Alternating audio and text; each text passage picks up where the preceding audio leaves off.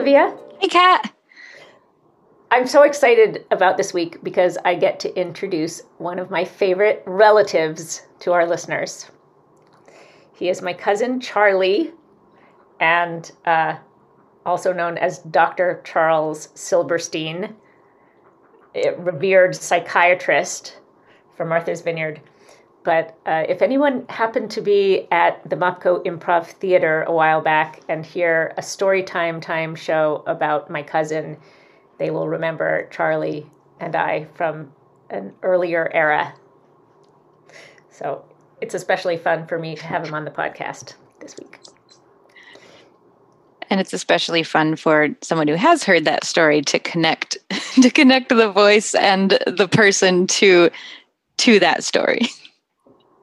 For people who haven't heard the story, who are curious, if you email us, we will secretly tell you all about that. But we're not giving it away now. No. It's just a little juicy Easter egg goodie bag for you. What I will tell you is that Charlie and I have been wanting to get together and collaborate for a long time. As a psychiatrist, he's been writing articles called On My Mind with the help of his wife, Laura Roosevelt Silberstein, about his lens on lots of things, what's going on in the world, his work. And as we've been reading them through our lens of applied improvisation and the work that we do, we've been noticing all sorts of alignment and synergies. And we've been looking to get together and collaborate and work together for a while, and it's just never happened. Two busy people. We had this crazy idea that you had to be together in space to make that happen. How foolish we were. And one of the gifts of this time is we realized we don't have to be. And we're starting by having a conversation on the podcast about our work and how they aligned and different things. And Charles starts with walking us through some of his thoughts in one of his recent articles that he wrote and some self-reflection that we thought was really juicy. Yes. As we looked at the synergies, we could have spent, entire podcast episodes going through all of the different themes, but specifically we got to kind of dig in about conscious and unconscious bias and where we think we might be very conscious and might be more unconscious than we consciously think. And we talked about how talked about therapy, how really it's, as we like to say it, it's maybe a storytelling activity is really what therapy is, and paying attention to what are the narratives in your life that you're making up, what's true, what's not true, and kind of putting a new lens on how we can take care of ourselves during this time. Yeah. See? Aren't you excited? I told you it was going to be exciting. I'm excited. A quick note before we get into it. Some of our self-care maybe shows at the beginning and taking care to check our audio. So it's a little bit bumpy at the beginning, but stick with us. It evens out.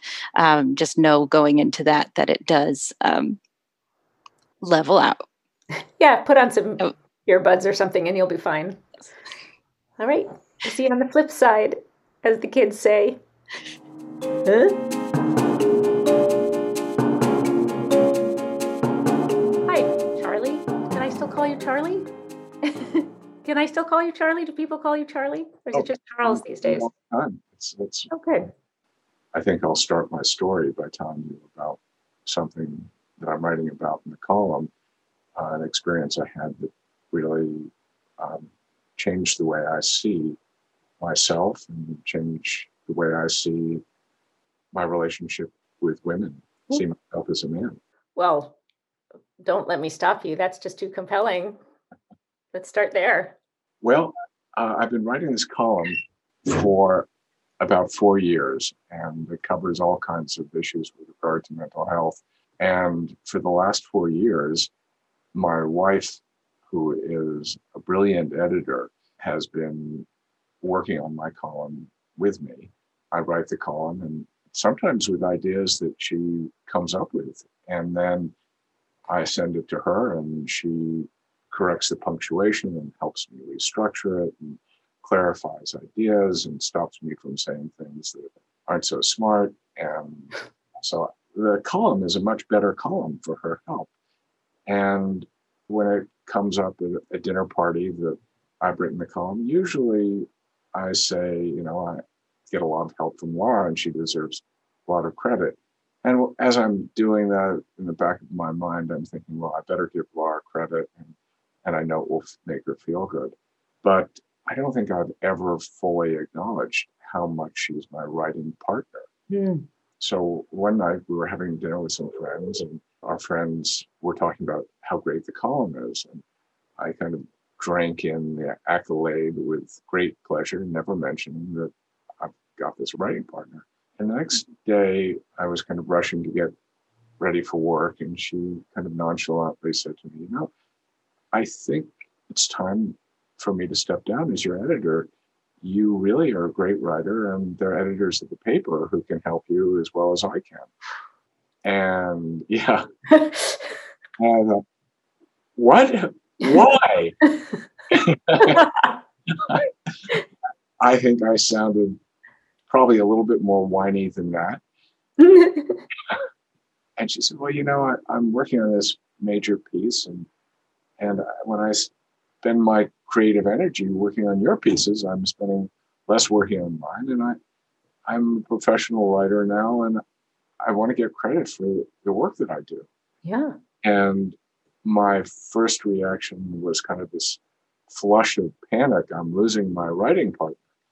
And my next reaction was a kind of flush of embarrassment. My God, she's right. I haven't been acknowledging her. And she said, well, if you want to give me credit, that's a different thing. And I thought about it, and I thought about how I see myself. I see myself as an enlightened man and a feminist. I think if I had a group of people I'd like to hang out with out of a hat, it wouldn't be a bunch of typical American men. I'd much rather spend time with women or maybe a gay man or minority, but I don't think of myself as carrying a lot of prejudice.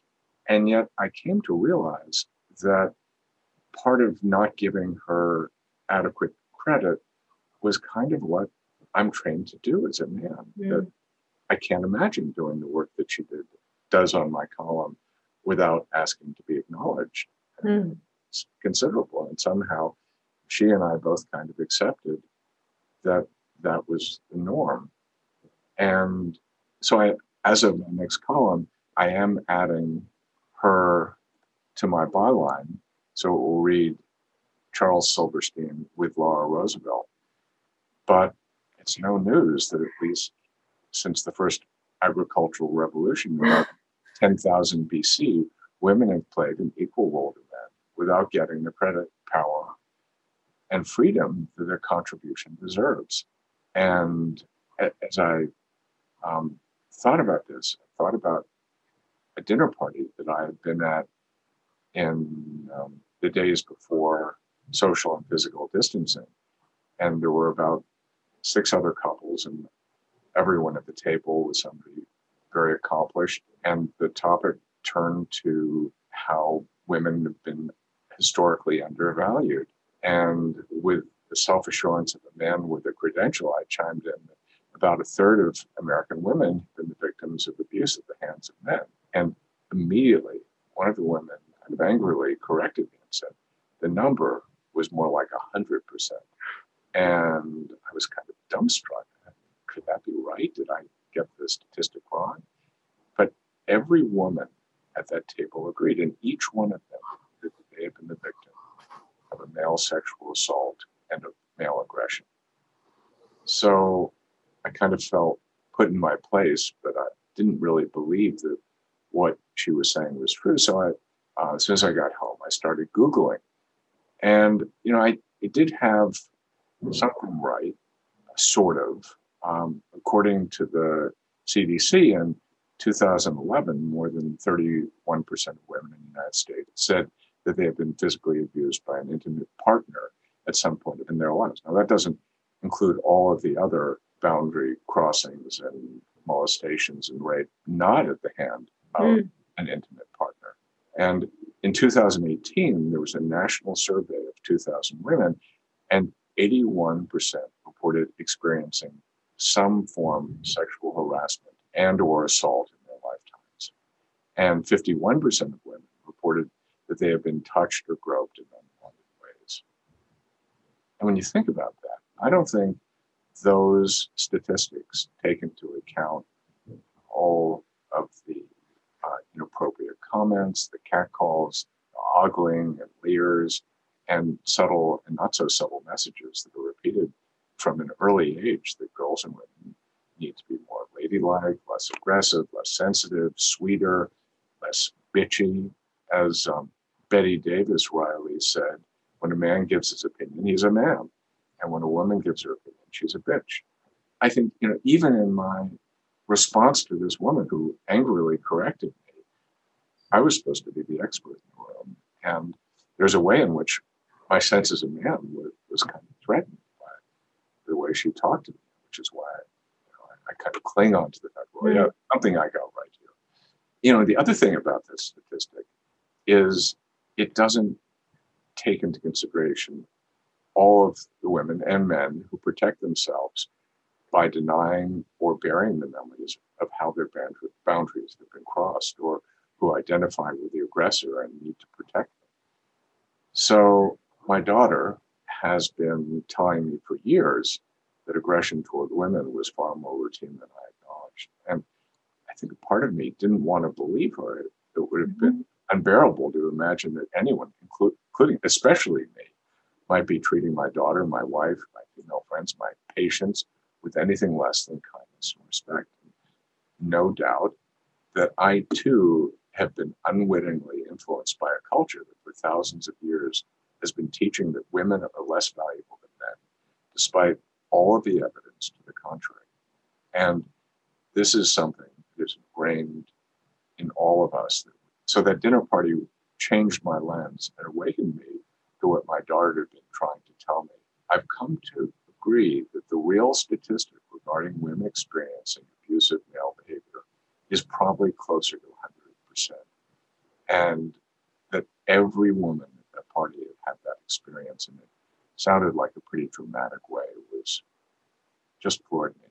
And as a clinician, I've come to recognize that probably all of the people, or almost all the people who enter my office, certainly I think all of the women I can think of have been victims of boundary violations and microaggressions. And that fact certainly colors whatever brings them to see me. A young woman that I know recently told me that her boss had given her a promotion and spoke about a salary increase. But then more than 2 months had passed and her paycheck had not reflected the promised raise. I said, how about just telling her how much you love the job and you hope the raise that she mentioned will be forthcoming, I asked. And she said, I can't do that. And anyway, I have enough. I don't really need the money. I'm doing fine. Do you think she would have given you the raise if you were a man, I asked? She thought about it and she said, probably. The last raise I got was a few years ago when a man joined the company who was doing the same work for more pay. So it's an issue of social justice, I said. You deserve that raise as much as a man would. And I've got to tell you, if I'd been the man, in that situation, I would have been all over my boss. But she said to me, come on, look around you at all the social injustice in the world. I've been given so much, and this issue is nothing compared to everything else that's going on. It reminds me of one of my favorite James Baldwin quotes. He said, you've got to tell the world how to treat you. If the world tells you how you're going to be treated, you're in trouble. And I think about this young woman and how she didn't have the same sense of entitlement that I think most men would. And it's probably why the U.S. Department of Labor report that women in the United States get paid about 20% less than men for doing the same job. Though I think the way I just said it is a little wrong, that it's not just because women don't let the world know how they need to be treated. It's what men come to expect in terms of how women deserve to be treated. And, even by seeing it that way, it's tempting to blame the victim. I think somehow we've been brainwashed into thinking that it's all right for women to accept less than what they deserve. I hope that young woman finds a way to ask for what she deserves or demand it and feel that she has the power that most men feel that they have to ask for their needs to be met. That sense of feeling entitled to be valued. So men and women alike need to be more conscious of the ways that gender stereotypes deprive all of us of a kind of kindness and tolerance and fairness and productivity that we deserve. And without that, we are going to fall far short of what we could be as a civilization. Amen. So clearly, we need to have a 6-hour podcast because there's so much for us to talk about based on what you just laid out on the table. I have many, many, many threads that I'd love to pull on. Okay. That you just of everything you list. So maybe we'll take it like piece by piece and see what we can do. I also feel compelled to start with, given where you left off, that we are recording this on Sunday, November 8th, 2020, having just elected our very first female vice president of the United States of America ever. So that feels relevant. Yeah, it gets me choked up every time I think. Right? It's kind of amazing. Especially after all we've been through over the last 4 years and the fear that we're really moving back into a period where there's this oppressive male dominance.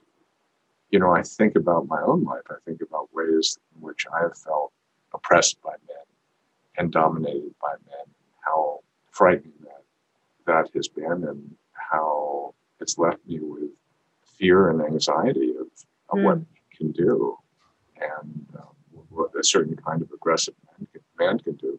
And probably has also left me with the sense that, I'm really different than that. But, I think these are messages that are thousands of years old, these lessons are bred into us. And I think about how magnificent it is that we are changing. I think about how much better the world is when everybody's empowered. Yeah. I remember thinking over the last 4 years of looking at these scenes in Washington, D.C., where repeatedly you'd see these gatherings around the president, all white men. And it was just terrifying, especially given the way that those male stereotypes have damaged so many of us. I think these stories are integrated into all of us. One of the things you said was that, with the raises, that men are taught to take women for granted or to think that women are worth less. Women are thought to think that too. We're taught to think that. I think this damages all of us. We are all victims of a system that has this kind of, these stories that place us in these hierarchies. Just because we may have some privilege in that hierarchy doesn't mean that we aren't damaged by it, I think. Yeah, and I think about ways in which it has been damaging to my relationship with Laura, that I'm so pleased that we can celebrate our partnership, and it makes our partnership deeper and more real. Not that there isn't a voice in me that says, "Whoa, what are you doing?" Sure. Going public with your sexism and giving up the limelight for yourself, but a much stronger part of me feels really pleased connecting with my wife around this and admiring her strength.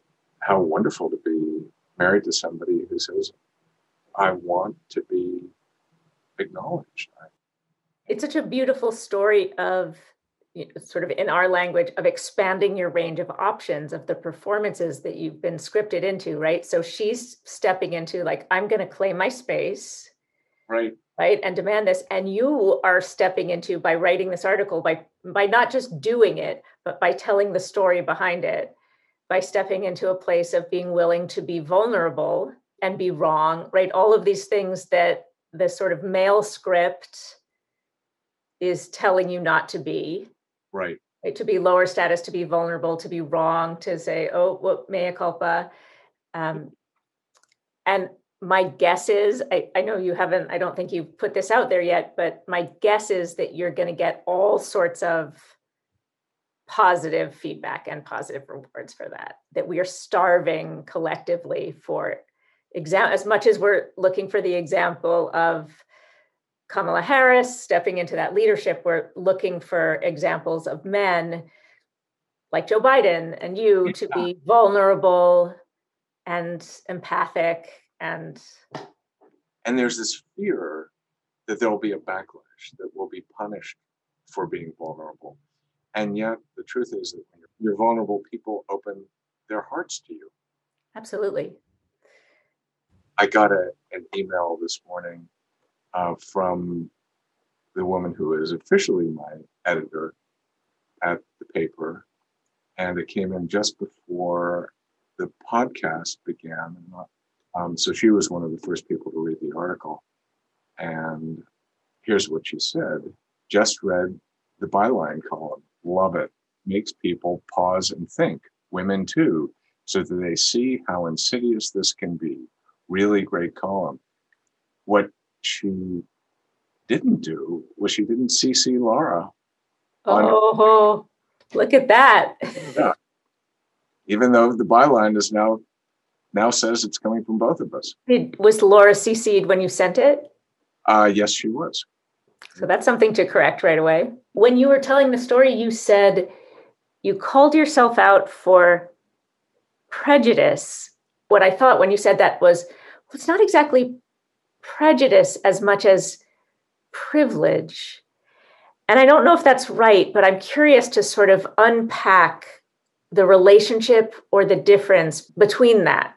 What is just the privilege to not have to pay attention or not even notice versus some kind of prejudice of these people are better than these people, or I don't think she's worth it. It feels like you never had to think about it. Like if anybody ever talked to you about it, whenever you were conscious, you were like, oh, of course I value these people as much.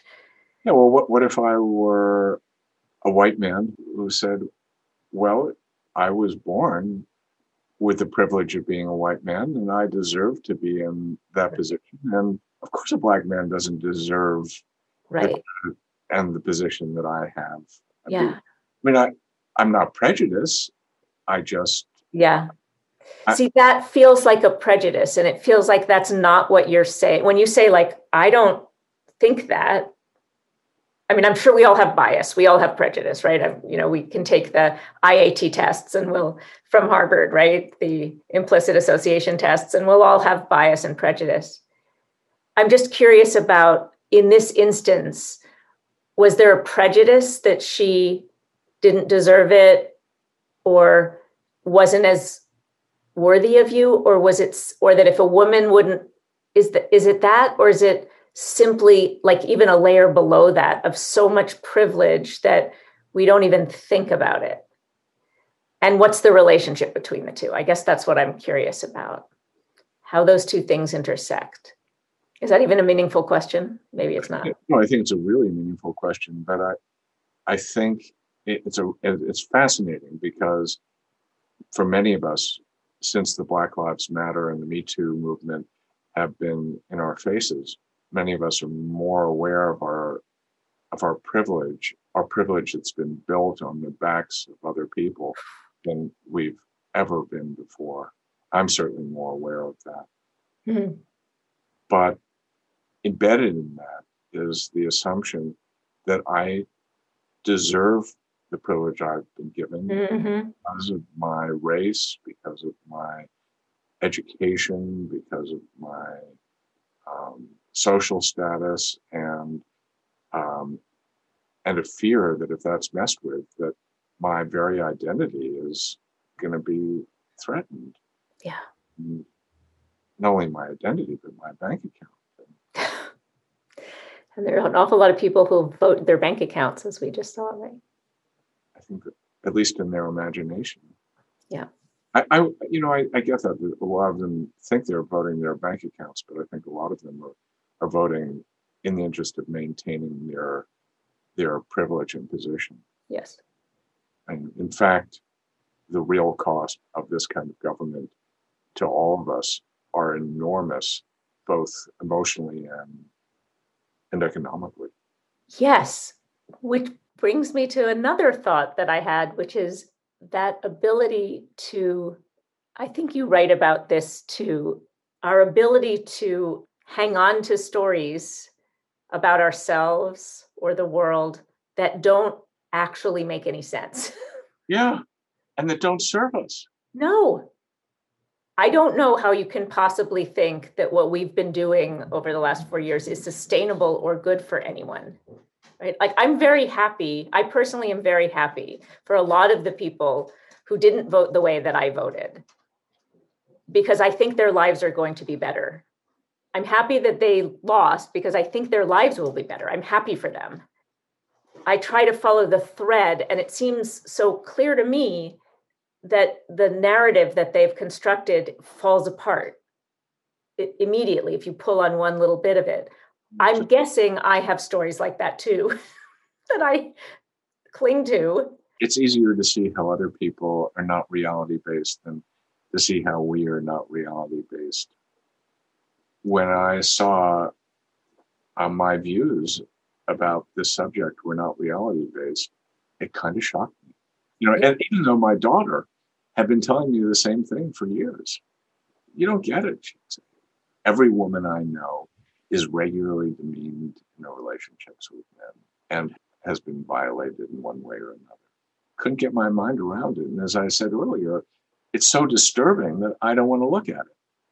And I think about people who think of themselves as evangelicals or highly religious people who embrace a president who lies and who gropes women and brags about it.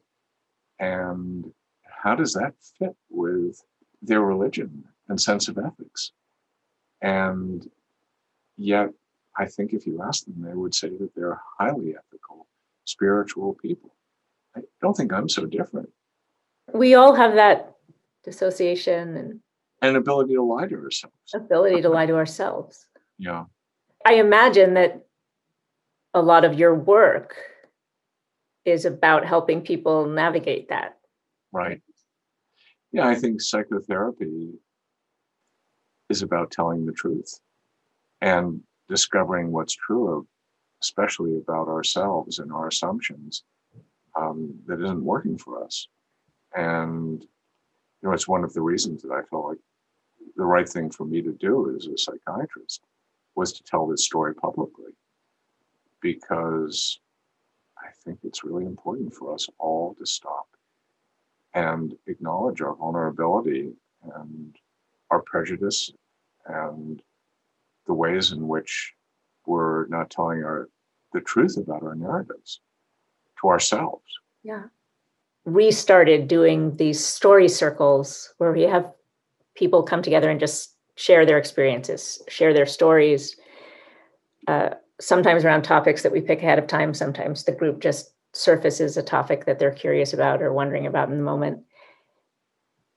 Some ways just because people are hungry for connection in this time that they're isolated from each other, and also as an antidote to a world in which we're bombarded with advice, as a way of sort of sharing and exploring our own experiences and then giving ourselves advice or processing that without the sort of mainlining of like, here's what you should do.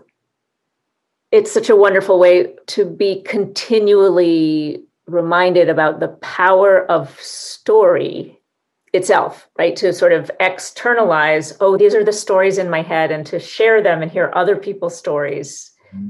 and be able to examine them sort of outside of our heads and look at them and say, oh, wow, what does that mean? The stories we tell ourselves are profoundly important to the way we experience the world and how we feel and how we relate to each other. I mean, for instance, my telling this story about my column and my relationship with Laura has opened my heart, and it helps me to see myself differently and my relationship differently. And same for Laura. I think it draws us closer together. I bet. And telling true stories really opens oneself up to love. Yeah, I love that. I'm thinking about my marriage and my relationship and how right now during COVID, things have been great. We've been really getting along.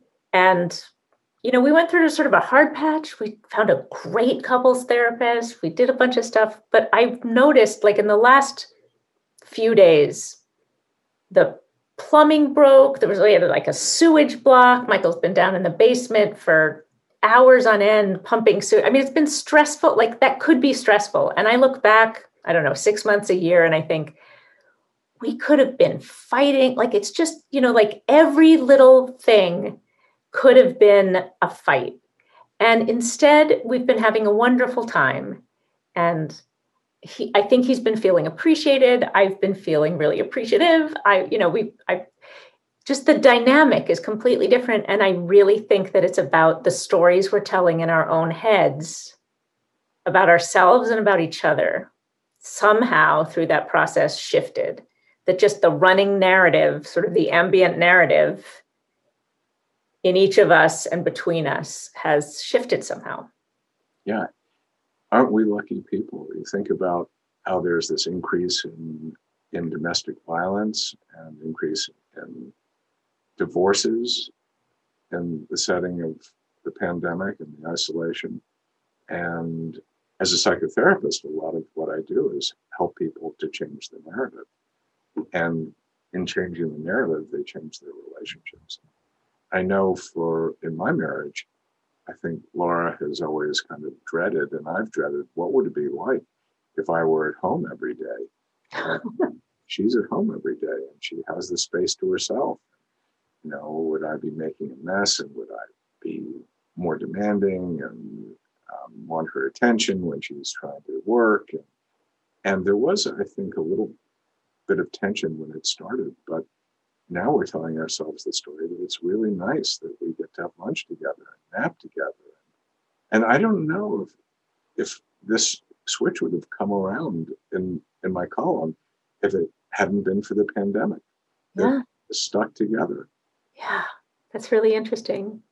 It seems inevitable when you make such a dramatic shift in your environment that all of our relationships change. And the question is, how do they change?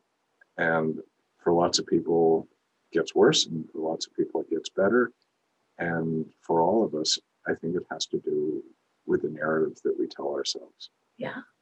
There's something that's happened here, for better or worse, that has made us have to confront some things. If nothing else, we can't keep avoiding some things that we've been able to avoid by being very busy, by being elsewhere, by being distracted. My most recent column was called Strategies for Pandemic Helplessness. And I'm seeing a pandemic of people feeling trapped, people feeling helpless up until now about the politics and about where America is going, about the environment, about the economy, about race relations, and about being trapped inside and not being able to control the spread of this virus. I think that sense of being impotent and not knowing what to do leads us to being really angry a lot of the time.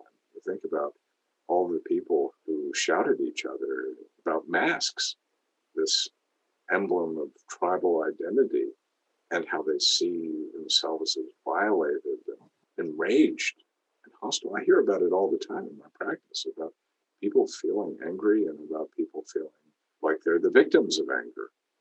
The pandemic has really changed our psyches, our sense of well-being. the Americans are in more psychological distress than we've ever been. People are less happy than they have been in the 50 years since that measure has started being followed. Yeah. So in June, the CDC, the Centers for Disease Control, found that 40% of Americans were struggling with mental health issues or a substance abuse problem. And that's amazing. 2 out of 5. 40%. 40%. Those are people who are dealing with serious mental health issues or addiction problems.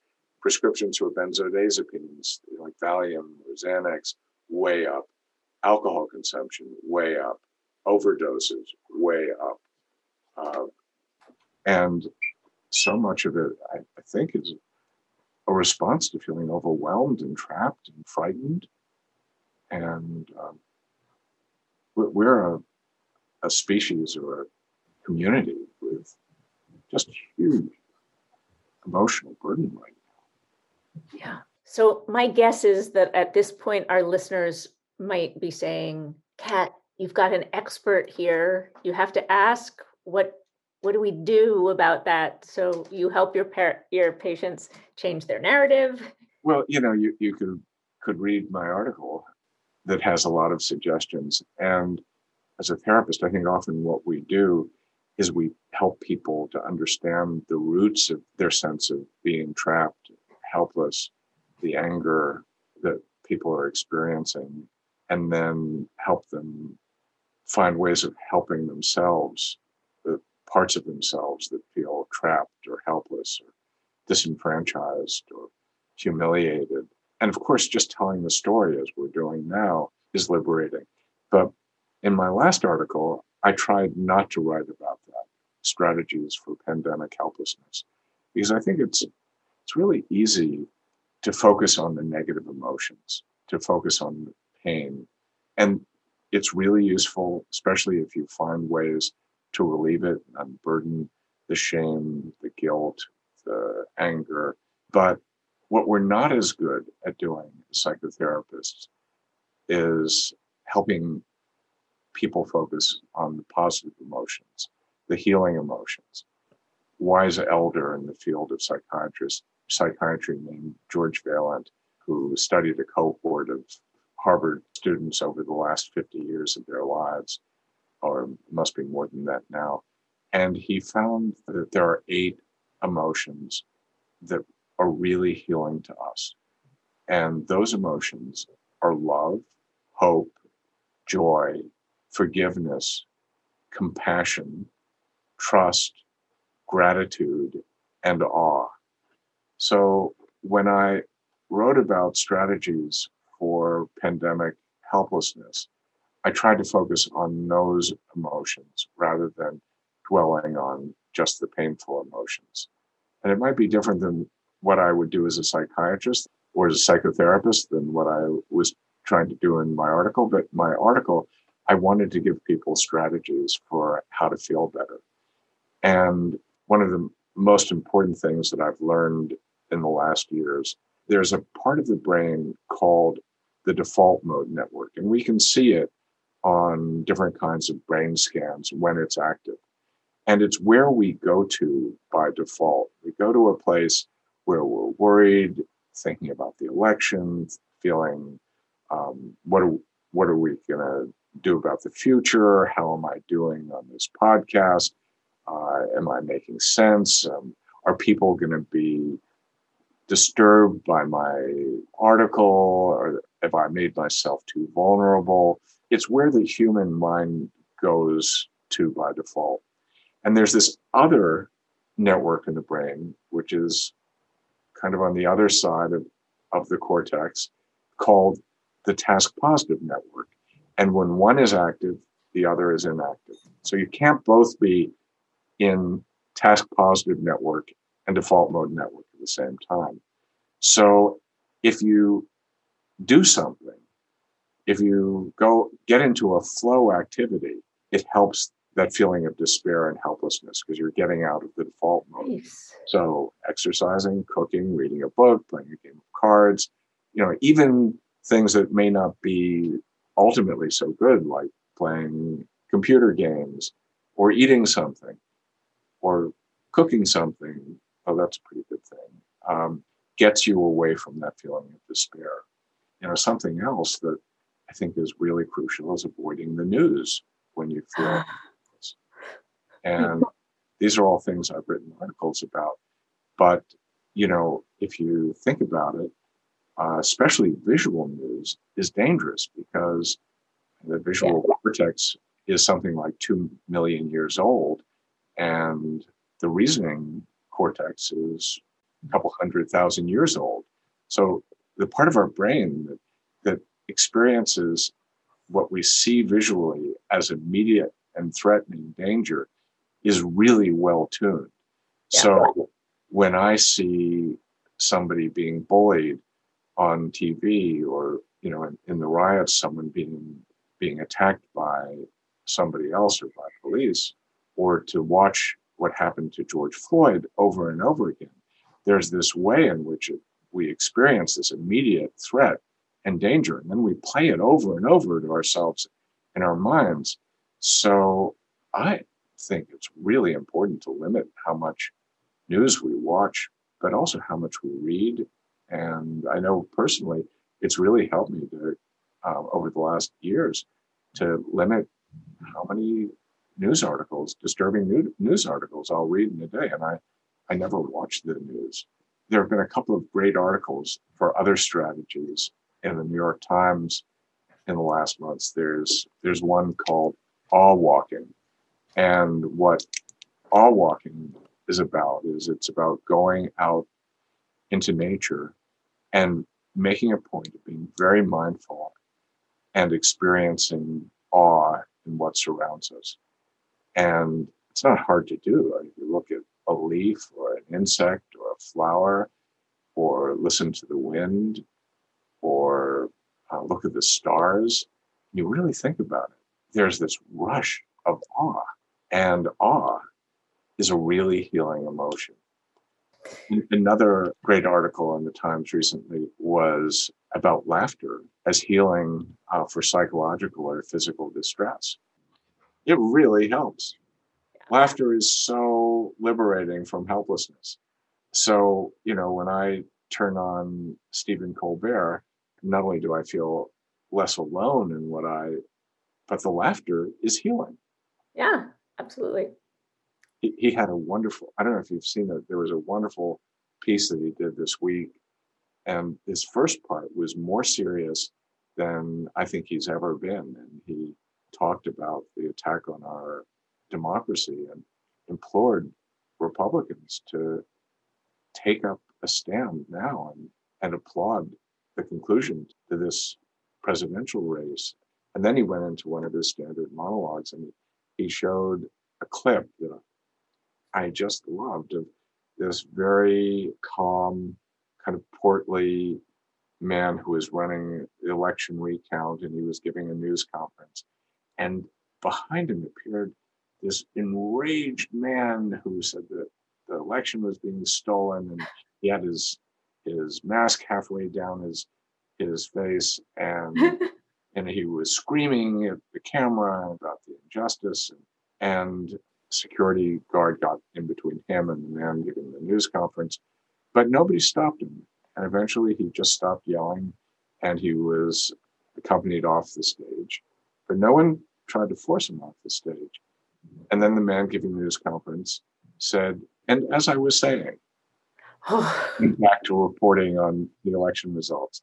And not only was it incredibly funny, it was so poignant because it's what we all have to do. We all need to take a deep breath and not let those parts of ourselves that are so quick to get defensive and take up.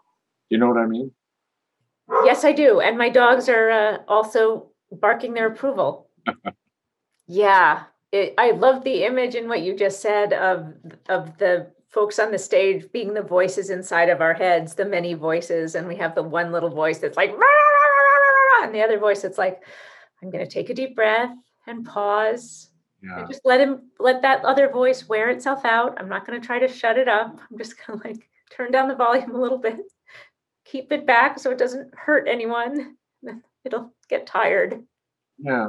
That's the nature of the human psyche, is that when there's a part of us that is going to just do whatever it takes and throw a fit or throw an object or yell at somebody, that there's another part of us that says, whoa, what are you thinking? Don't do that. No, you can't publish that article. Are you crazy? Yeah, exactly. I think about Dax Shepard. Do you know who that is? Kristen Bell's husband. He's an actor and a celebrity, and he has a podcast that is even more successful than our podcast, if you can imagine. It's called Armchair Expert. I think it might be the most popular podcast that exists at the moment, but he does a bunch of interviews, and he is a self-proclaimed addict who had, I want to say, 14, 16, 18 years of sobriety, something like that he was very proud of. And a month or so ago, did an episode where he admitted that he'd had a relapse, originally triggered by an injury that he'd had, and he'd been taking some prescription painkillers, and over a period of a couple of months, it sort of gotten out of control and started to abuse it. And he did an episode where he said, look, I just have to come clean, and I have to let you know. And I talk about this publicly, and I couldn't just let everybody think that I was, had my 18 years when I knew I had 7 days. I think that's what he named the episode, 7 days. And he told the story of how the last couple of months had been going, and how his co-host had been like, what's up with you? And how he'd been lying to her and lying to his wife, and how bad he felt because his wife is Kristen Bell, and he knew now she was going to be getting all this heat from the press, and how scared he was about disclosing. And then the next week he came back and was just like, I can't believe the kind of support, that he just was overwhelmed with positive feedback and support. So I'm sure you will also get that kind of positive feedback. It's so healing when you expose the thing that you're ashamed of and the world responds positively. Absolutely. And shame is that feeling you get when you think there's something wrong with you, and if the world sees it, that you'll be abandoned. Yeah. I do, as we have this, and we've sort of had this part of the conversation a couple of times, and every time I do it, I have this little niggling thought in the back of my head, which is this sort of competence likability dilemma that women have. I'm not going to be able to quote this study right now. Maybe we'll put it in the show notes, but where there's this inverse correlation for women between being seen as competent and being seen as likable. So that we're always sort of having to play that game of like balancing one against the other. So I can be seen as a powerful leader who really knows my stuff, but then sometimes I'm seen as a bitch or hard or not friendly, or I can be seen as friendly and likable, but then I'm seen as less competent. Where it's correlated for men, it's inversely correlated for women. Wow. So I think a little bit, it just feels like I have to sort of name that too, as we're talking about it, that for Laura, it's a little more of a dilemma to sort of step into that counter stereotype, right? When she says like, hey, I'm going to speak up. She's sort of risking that, she's going to seem not likable, especially as a spouse, right? Are you supposed to support your man? Where I think for you, you're just going to make yourself seem more credible. And, oh, wow, see what a great sensitive psychiatrist he is, and what a wonderful man he is. And doesn't that, right? Because those things will go together for you and for her, at least traditionally. I think there's some newer studies that are coming out that are saying that's closing a little bit. But that's fascinating. Maybe you should interview her for a podcast. I would love to interview her for my podcast. And it doesn't just have to be about her relationship to your story. She can come talk about whatever she wants. Sounds like she has another project that she's working on. Her other project. I don't know if she would talk about it. Some writers think that talking about it deflates the... what I know about Laura is that she is a fascinating, very, very accomplished person. And I'm sure we could find lots of things to talk about. I bet you could. So is there anything else that we haven't talked about before we end that you would like to add into the mix? about 100 or 200 things. Right? We'll have to have you back. We haven't yet told everybody, although I might mention it at the beginning, who knows, that we are cousins. Yeah. I remember reading a book once, a thriller, and seeing your name in it and going like, oh, that's my cousin's name. And later finding out that you're friends with the author. So like you, I was like, I noticed that. Well, I didn't know that. It sounds be doing this with my cousin. Yeah, that's right. There's years and years of podcast fodder there, just talking about our families and growing up and the stories and labels that we had in our families and narratives that we told ourselves and each other. And I mean, it's about who we were as people. Some of them were so dead wrong. I told a story about you in a live storytelling show that we did. So I'll have to send it to you. I'd love that. Thank you for being here. We will link to your article. So if anybody wants to subscribe, they can do that. Great. Well, and, thanks, Kat. This was really fun.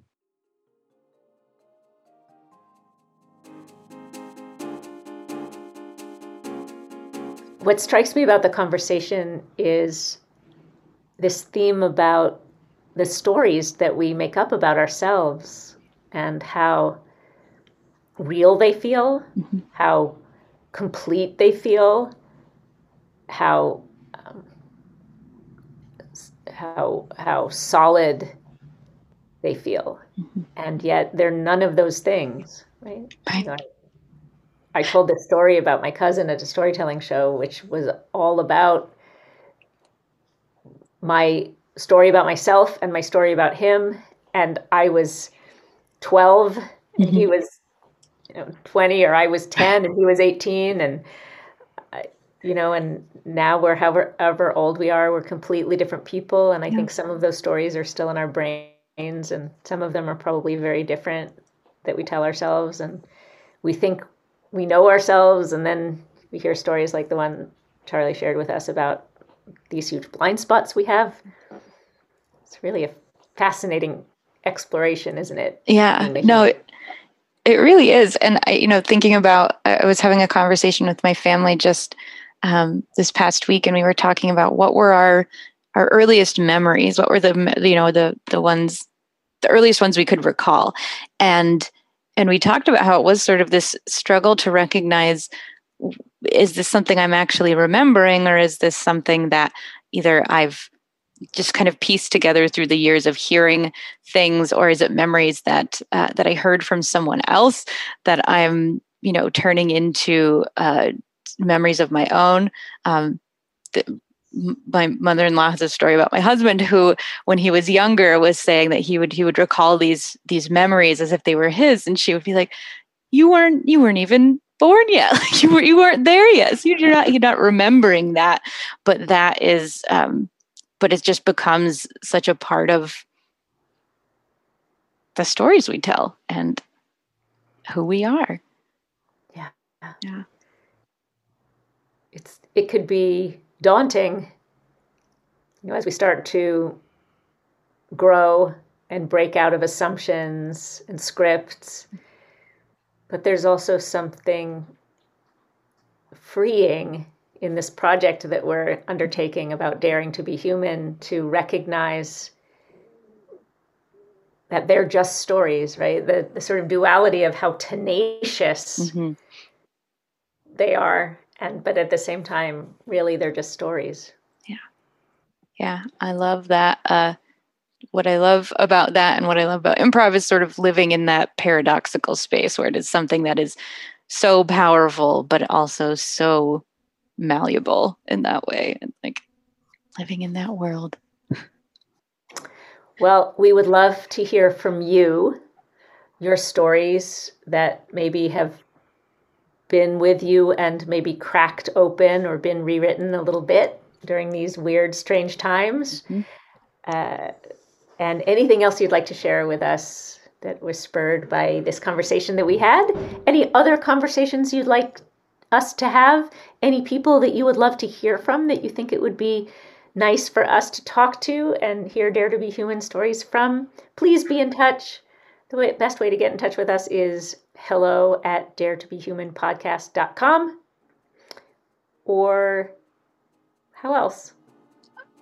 You can like and subscribe and review us, and we will look there, and we will find you, and we will acknowledge you and applaud you and make you honorary cousins of ours. That's right. There's always room for more cousins. Yes. All right. Have fun. Have a good week. Make nice stories.